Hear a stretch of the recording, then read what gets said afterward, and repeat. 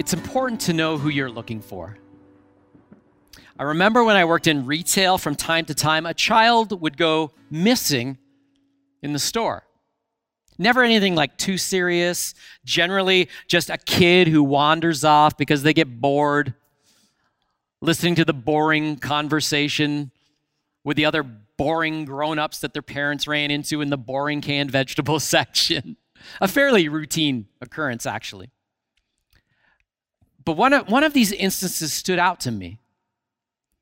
See, generally, when a child wanders off, the troubled parent would approach an employee and ask, have you seen a little boy or a little girl wearing like a red baseball cap, a yellow jacket, and green rain boots, or something along those lines? But I'll never forget this one frantic parent who came up to me and asked if I had seen their child. I asked what the child was wearing, and for the life of this mom, she just couldn't remember. She was like, oh, we had a morning. It was kind of frantic around our house. We were in a rush. So I asked him to dress himself, and I actually can't remember what he put on. So I assured her, I said, no problem, we'll find him. Well, there was a slight problem. You see, it was a PD day in the schools that day, and so the store was like rife with little boys running around. And so I grabbed a few other colleagues, and we began the hunt through the aisles, looking for this little boy who we really had no description of amongst all these other little boys. Well, to the delight of the frantic mom, we shortly found her son. You know, they're almost always in the candy aisle. But it made me realize that it's really hard to find someone when you're not sure who you're looking for. And as we pause on this Good Friday to remember Jesus' sacrifice for us, we find such an instance in the Gospel of John, chapter 18. Now, the scene is the Garden of Gethsemane, moments before the arrest, trial, and eventual execution of Jesus. After warring in prayer and watering the ground in the garden with his blood-soaked sweat, Jesus submits to his Father's will. He knows that it's time. His betrayer, Judas, he's familiar with this place, this garden. He knows that Jesus would frequent this place often, and so he leads a regiment of torch-bearing soldiers and officials and Pharisees into the garden late at night to arrest Jesus. But the problem is, it's not clear that they actually knew who they were looking for. You know, we've been in a series where we've been looking at important questions that Jesus would ask during his time on earth that promoted transformation and self-discovery. And we find just such a question here in John 18, in this garden. It's a question that Jesus asks those who are about to arrest him. Listen to the question. He asks it not once, but twice in verse 4 and 7. Jesus asks, who is it that you want? Who is it that you want? Like, who are you looking for? And you see, it's important to know who you're looking for, especially when that person is Jesus. What a fascinating question that Jesus asked. Who is it that you want? I mean, Judas, he certainly knew who Jesus was. He'd followed him closely for approximately 3 years as one of his disciples. The Pharisees would have known Jesus. He was like number one on their most wanted list for his continual reprimands and embarrassments to them regarding their ungodly ways and their empty religion, their hypocrisy. Pharisees knew who Jesus was, and the soldiers, I guess it's possible that they might not know who Jesus was, but Judas would solve that. He said, the one that we're looking for, he'll be the one that I greet with a kiss.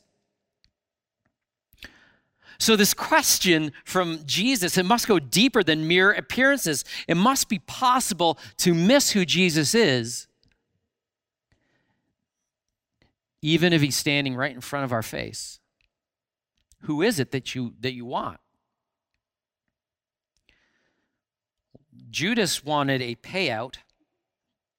To be specific, 30 pieces of Pharisaical silver. That's the Jesus he wanted. Jesus looked like dollar signs to him. The Pharisees, they wanted a diversion. Okay, the Jesus that they were looking for could foot the bill. A blasphemous false prophet who could take the focus away from their wicked ways and back onto their prestigious positions. That's the Jesus that they wanted. Jesus looked like a scapegoat to them. And the soldiers, well, they were looking for an addition to their resumes for Rome. Why, yes, I did, in fact, carry out my orders perfectly in arresting this dangerous malcontent Jesus. That's the Jesus they wanted. Jesus looked like an opportunity to them.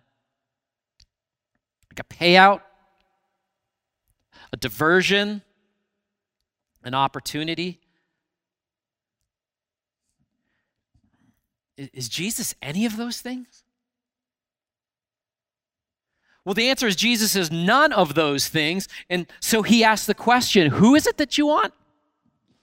Like, who exactly are you looking for? If it's Jesus you seek, I'll show you who I am. And so he answered them. Listen to his answer. Jesus is the willing sacrifice. In verse 5, Jesus says, I am he. Don't miss it. Jesus saw the piercings. In Isaiah 53:5, he saw the slappings, he saw the spitting, he saw the humiliation that was coming his way in Isaiah 50, verse 6. Jesus was well aware of the lashings and the beatings he would endure as detailed in Isaiah 52:12.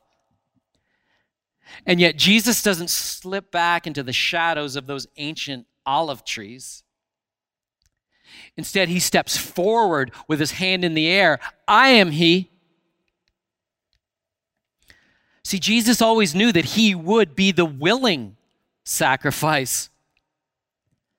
He told us that he would be before the scene culminated in the garden. In John 10, he said, I'm the good shepherd. The good shepherd lays down his life for the sheep. No one takes it from me, but I lay it down of my own accord. I'm he. He saw the abandonment of his closest friends. He saw the injustice of his trial. He saw the agony of the cross. He saw you.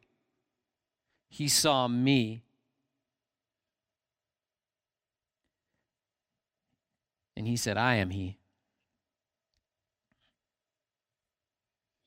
And that dark evening, when his captors were looking for the Jesus that they desired, Jesus also showed them that he is the one in authority. Make no mistake who was in charge that night. The arrested one was the authoritative one. I love in verse 6 that after Jesus answered, I am he, the Bible says his captors drew back and fell to the ground.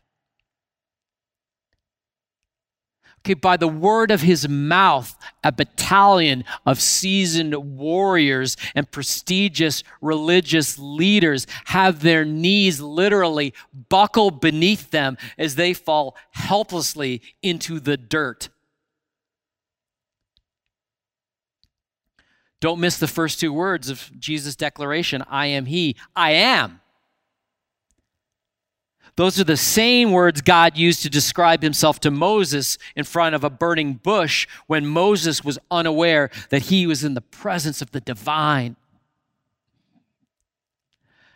When Jesus declared, "I am he," and his accusers hit the floor, he showed them who held the authority. That he alone was worthy to be the perfect sacrifice that you and I need to erase the stain and rebellion of our sin.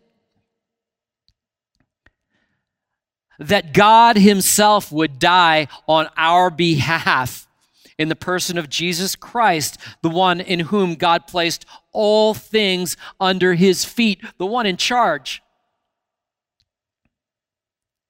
Not a victim, but the willing King of glory. Finally that night, Jesus made the most powerful declaration imaginable about who he was. Jesus is love.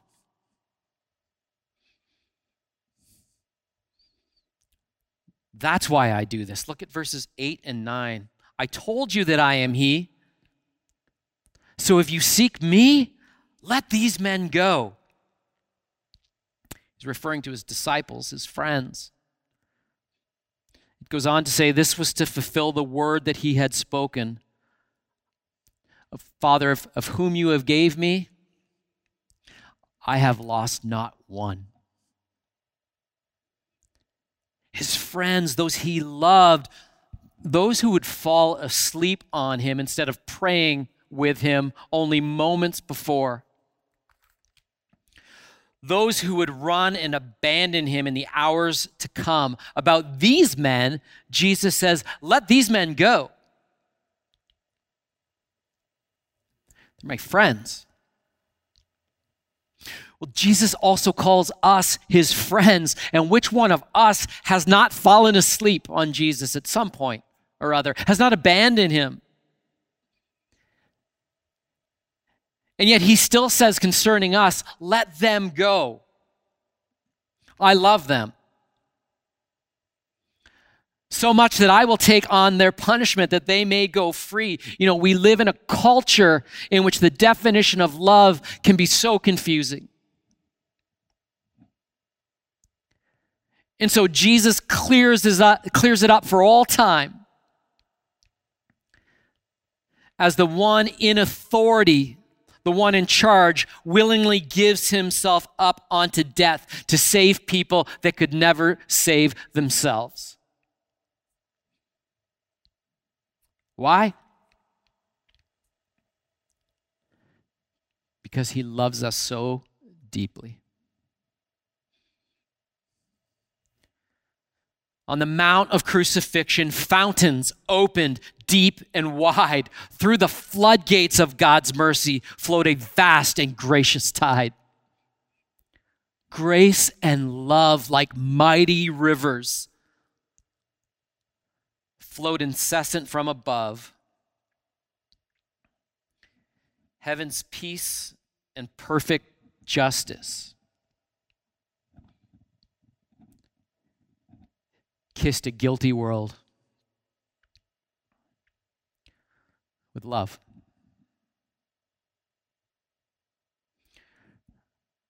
Receive that kiss this Good Friday, heaven's kiss. They didn't know the Jesus that they were looking for. And so he showed them, this is who I am. Jesus willingly stepped forward in all his authority because of love to pay the ultimate sacrifice for you and for me. So who are you looking for this Good Friday? Because it's important to know who you're looking for. And on this Good Friday, we remember once again that the Jesus that we're looking for is the Jesus that we need.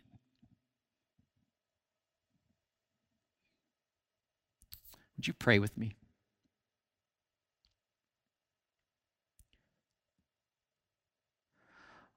Father, in heaven, so often the things that we look for in this life are not the things that we actually need.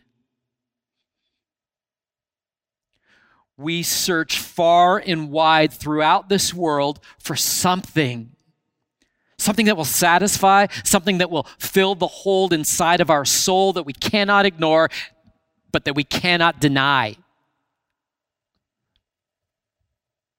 Something to provide the love that we so desperately crave. And so we thank you again on this Good Friday that you provided every something we could ever need through someone. And God, may those who are gathered here who have tasted this love revel in it again today. The love displayed at Calvary. And I pray that those who are gathered here who have not tasted this kiss from heaven, this love, that they would receive the love of Jesus in their lives and in their hearts. That they would receive the Jesus that they've been looking for all along.